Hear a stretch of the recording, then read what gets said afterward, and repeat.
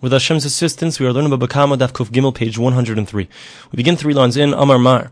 It was stated previously, someone who buys a field in the name of his friend, and previously we said we're talking about a case where he's buying it in the name of the Exilarch, the leader of the Jewish people, not the spiritual leader, the communal leader.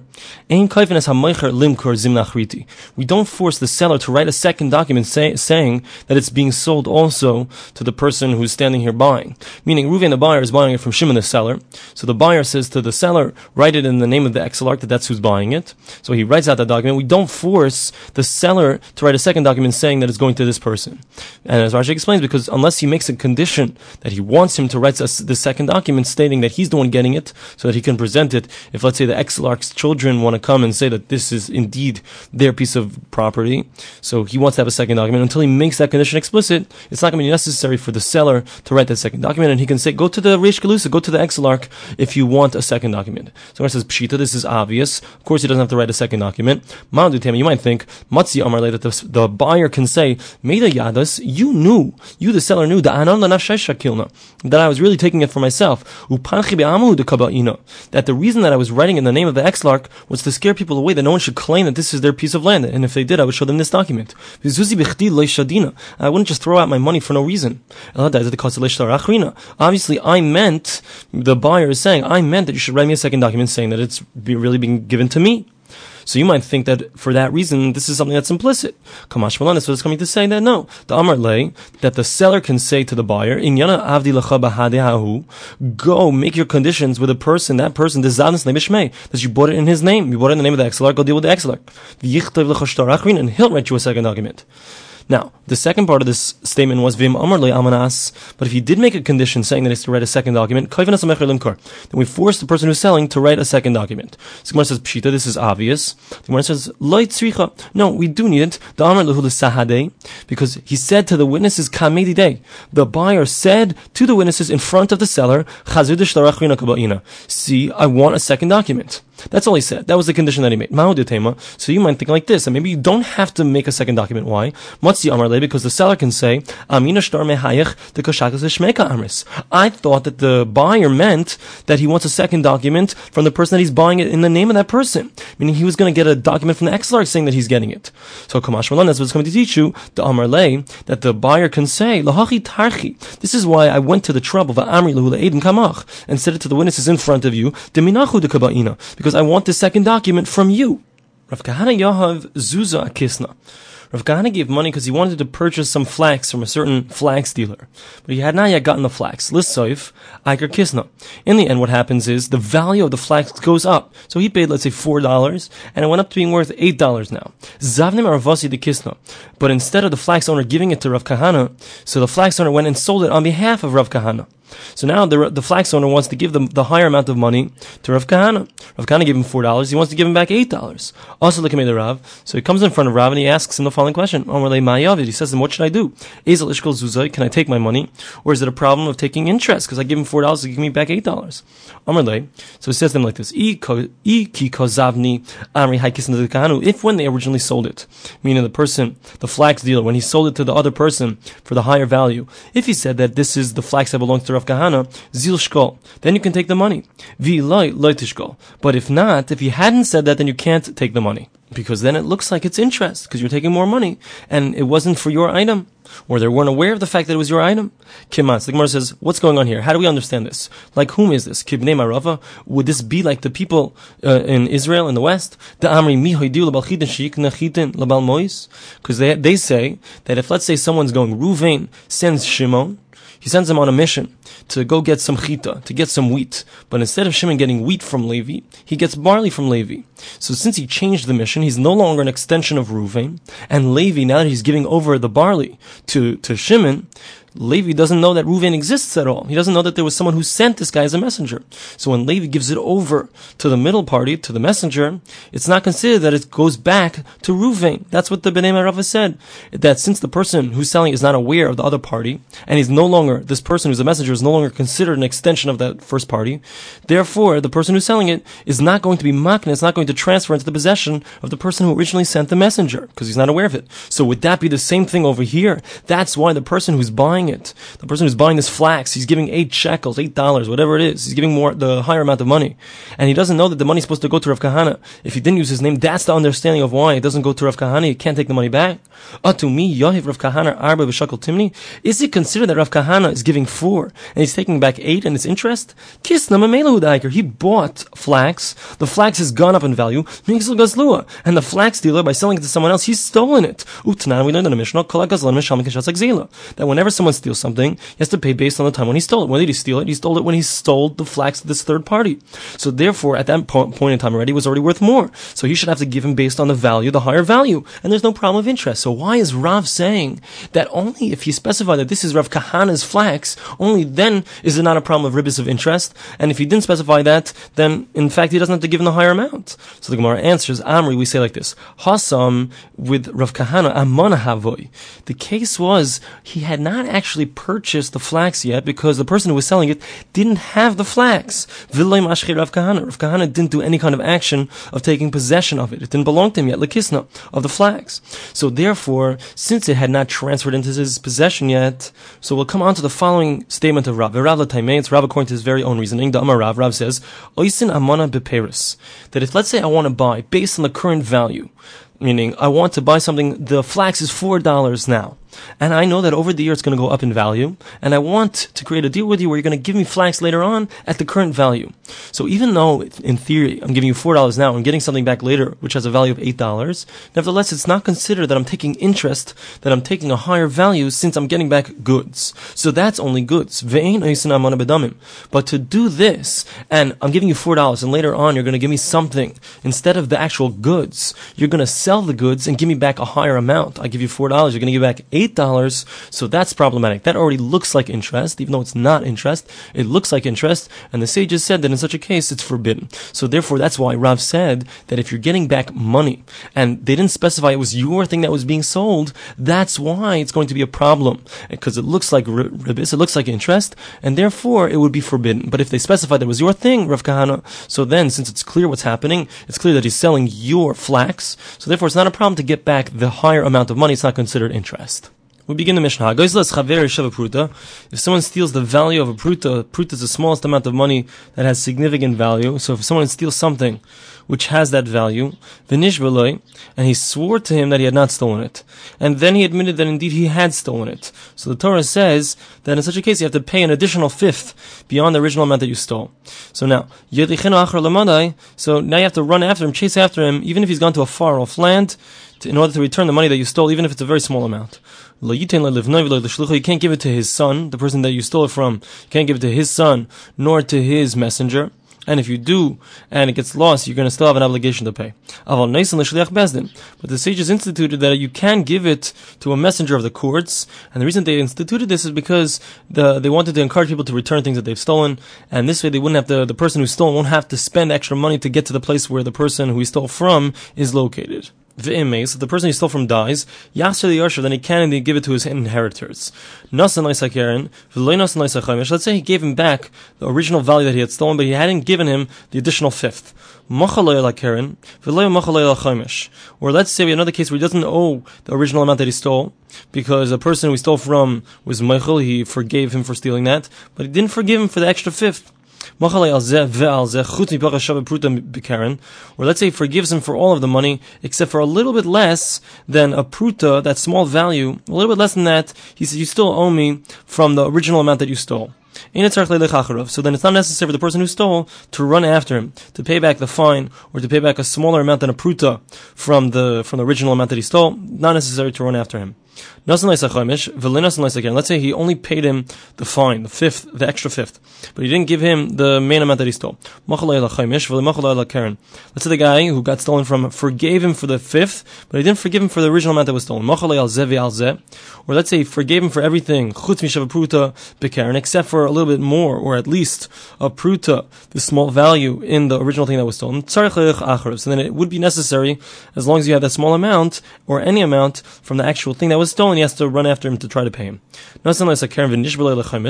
Let's say he gave him the amount that he stole, and then in regards to the fifth, he swore that he had paid it, even though he hadn't. And then he admitted that indeed he had not paid it. So what happens? So we turn to Kuf Gilam Abayz, page 103b. So he has to pay a fifth added on to the fifth that he already had to pay. And if he does this over and over again, so until the point where the amount that he has to add on is equal to a shava pruta, where it's less than this small value, so then he wouldn't have to add that on anymore. It's a similar halacha in regards to where you gave me something to watch, and I claimed either that it was taken or that you never gave me something to watch, so it's considered like I stole it, and therefore this concept would apply as well. If I admitted, I'd have to pay on an extra fifth, and all the things that we spoke about, you'll have to run after him to madai, to pay back the original amount, etc. The verse says, whether we're talking about a case where you gave me something to watch, or you gave me a loan, or it was stolen, or he ripped off his friend, we found a lost object, he had denied it, he swore falsely, he has to pay for the value of the thing that he stole, he has to add on a fifth for swearing falsely, and he has to bring a korban asham, a special sacrifice for the sin that he committed. We begin the Gemara. The indication here is, when does he have to run after him until he finds him in whatever far off land the person that he's stolen it from has gotten to? Only if he swore. But if he had not sworn, so he didn't deny it, so he doesn't have to run after him. So money, lo Rabbi Tarfon, Rabbi Kiva. So who is this like? It's not like Rabbi Tarfon nor like Rabbi Kiva. The Tani, we have a brayso. Let's say one person stole from 1 out of 5 people. He's not sure who he stole from. Each one of them is saying, Oisi Gazal, it was me that he stole from. Rabbi Tarfon says, what you do is you leave the stolen thing in between them all, and you leave, since you placed it, Rashi explains, in front of one of them, and one of them is actually the person that he stole from, that's enough, even though they're just going to fight it out. Rabbi Kiva says, this is not the way to get himself out of the sin that he's committed. If he wants to have a true kapara, a true atonement, so he has to make sure that the person who he stole from gets the money back, and therefore he has to pay to every single one of them. Now, money, who's our Mishnah? Rabbi Tarfon. So if it's Rabbi Tarfon, so the Mishnah, this Bryce over here with Rabbi Tarfon and Rabbi Kiva, it doesn't distinguish whether you've sworn or not. So if it's Rabbi Tarfon, so even though he swore, so he holds that even though you've sworn, you still would just leave the stolen thing in between them all, and you don't have to make sure that it gets to the person that you stole from. So he would also say in our case, you don't have to run after the guy to Mada, even if you ran to a faraway place. Rabbi Kiva, and if it's Rabbi Kiva, so over here, he's not making any distinction between whether you've sworn or not. So even if you haven't sworn, so here the indication is, you still would have to make sure it gets to the person. So Gemara answers, really, because it's Rabbi Kiva. When does Rabbi Kiva say you have to make sure that it gets to the person that you stole from? He's specifically speaking about a case where the person had sworn. My time, what's the reason? Because the verse says, to the one that it belongs to him, he must make sure to give it on the day of his guilt. So when is their guilt? When he's sworn falsely and he is admitted. Rabbi Tarfon, what does Rabbi Tarfon hold? If we're speaking about specifically a case where it's sworn, so he holds that even though you've sworn, nevertheless the sages, they created a takana, a decree, in order to help the person out who's stolen, to help him out, so he shouldn't have to feel like this is impossible to do tshuva, impossible to repent. The Tani we have a brayser, Rabbi Elazar the son of Rabbi Tzadok says as follows: they created a tremendous decree that if the expenses for him to be able to return something would be greater than the amount that he stole, so he pays the value of the thing that he stole plus a fifth to the courts, and he brings his korban, his sacrifice, and he has his atonement. Rabbi Akiva, what does Rabbi Akiva hold? When do the sages make a decree? When he knows who he stole from, in the end, so the courts that you've given the money to, they're going to end up returning that money to the person that was stolen from. When someone stole from 1 out of 5 people, he's not even sure who he stole from. In the end, the money may not per se go back to the person that he stole from. So there, the sages did not create any kind of takana, but rather they said, you have to make sure that the money goes back, according to Rabbi Akiva, and therefore you have to pay every single one of them. Massive Rav Huna Bar Yehuda. Rav Huna Bar Yehuda now questions our assumption, which was that this argument between Rabbi Tarfon and Rabbi Kiva, in regards to if it's enough to give it right in front of all 5 people that you're not sure which one you stole from, or you have to give it to every single one. We said that it's talking about a case where you swore, and you swore falsely. So now the Gemara is challenging this. Amar Rabbi Shimon ben Elazar. Rabbi Shimon ben Elazar says in this brisa, Lo yinach l'gur Rabbi Tarfon Rabbi Kiva al shelokach echad michamisha. In a case where somebody he bought a certain item from 1 out of 5 people. Ve'enei yodei me'ezeh mehen lokach. He's not sure which of the vendors at this flea market, let's say, that he bought it from. That if that's the case, so you can just leave the money in front of them. And as Rashi explained, since there was no sin when you bought this thing, you just don't remember who you owe the money to. So as opposed to a case of Gzela where you stole something where there was a sin. So here it's enough to just leave the money in front. Where do they are? You stole from 1 out of 5 people. You're not sure which one you stole from. Sure. In such a case, Rabbi Tarfon says that you leave the stolen money in front of them. That's enough to just leave it in front of them and you can leave. Rabbi Kiva says the only way that you can atone for yourself is only if you pay all 5 of these people. Now, if the case is he's talking about, as we said before, where there was a swear, mali lokach mali gazal. What's the difference? We're talking about where you bought something or you stole something. Once you're swearing, you've sworn falsely, you've admitted to it, so you've done something wrong, so you should have an obligation to make sure that every single one of them gets paid. Additionally, Rava asked the following question. There was a story with a certain righteous person. He bought something from 1 out of 2 people. He wasn't sure which one he had bought it from. He comes in front of Rabbi Tarfon, and Rabbi Tarfon says to him, leave the money between the 2 of them, and you can leave. And by the way, there's a Taisus at the top of the page that says that when we say that you're leaving the money between them and stepping away, so it doesn't mean literally that they're going to fight it out and beat each other up and whoever wins, wins. But rather it means that whoever is going to bring the proper proofs, he's the one who's going to end up getting the money. So fine. So that was the first thing that he did, went to Rabbi Tarfon. That's what Rabbi Tarfon told him. Rabbi Kiva. Then this certain chassid, this righteous person, came in front of Rabbi Kiva. And Rabbi Kiva said, you're not going to have a takana. You're not going to be okay until you've paid every single one of them. And if we're talking about a case where there is a swear, so if their argument is in a case of swearing, a righteous person like this, he would never swear, b'shikra. He wouldn't swear falsely. And if you want to say the mishtaba, maybe he swore falsely, and then afterwards he became a righteous person. He did tshuva, he repented. So the Gemara says, no, we know that wherever it says that there's a story with a certain righteous person, it's either the sage Rabbi Yehuda ben Baba or the sage Rabbi Yehuda ben Rabbi Eloi. Rabbi Yehuda ben Baba, Rabbi Yehuda ben Rabbi Eloi, both of these 2 sages were righteous people from the beginning, and they were never at a stage where they would have sworn falsely. So the Gemara says, Rabbi Tarfoni. Really, I'll tell you that our Mishnah, when it says that you have to run after the person till the end, who is it? It's Rabbi Tarfon. And even though Rabbi Tarfon says in the Brisa that you don't have to make sure it gets to all 5 of the people, that's because it's talking about where there was no swear. But if there is a swear, so Rabbi Tarfon agrees that indeed you would have to go and make sure it gets to the person. My time, what's the reason? Because the verse says, to the person that it belongs to, you must give it to him on the day of your sin. Rabbi Akiva. So what does Rabbi Akiva hold? That even though you haven't sworn, despite the fact you haven't sworn, we'll still make you pay to every single one of them and make sure that the money goes to him. Even though from the Torah it's not necessary, we're going to fine you. Now the Gemara asks, according to this establishment that we're saying that our Mishnah is Rabbi Tarfon Michti. Let's think about Rabbi Tarfon. The only way there's an obligation to make sure to run after the guy is if you swore and you admitted. That's what it sounds like. What do we need you to swear for? We find that even if there's no swearing, just admitting is enough for you to have to make sure that you have to pay the guy, no matter where he is. The time we have a brisa. Rabbi Tarfon agrees, but that when someone says to 2 people, I stole from one of you, mana, $100. But I'm not sure which one I stole from. That he has to pay both of them $100. Why? To the top of 104a, because he's already admitted.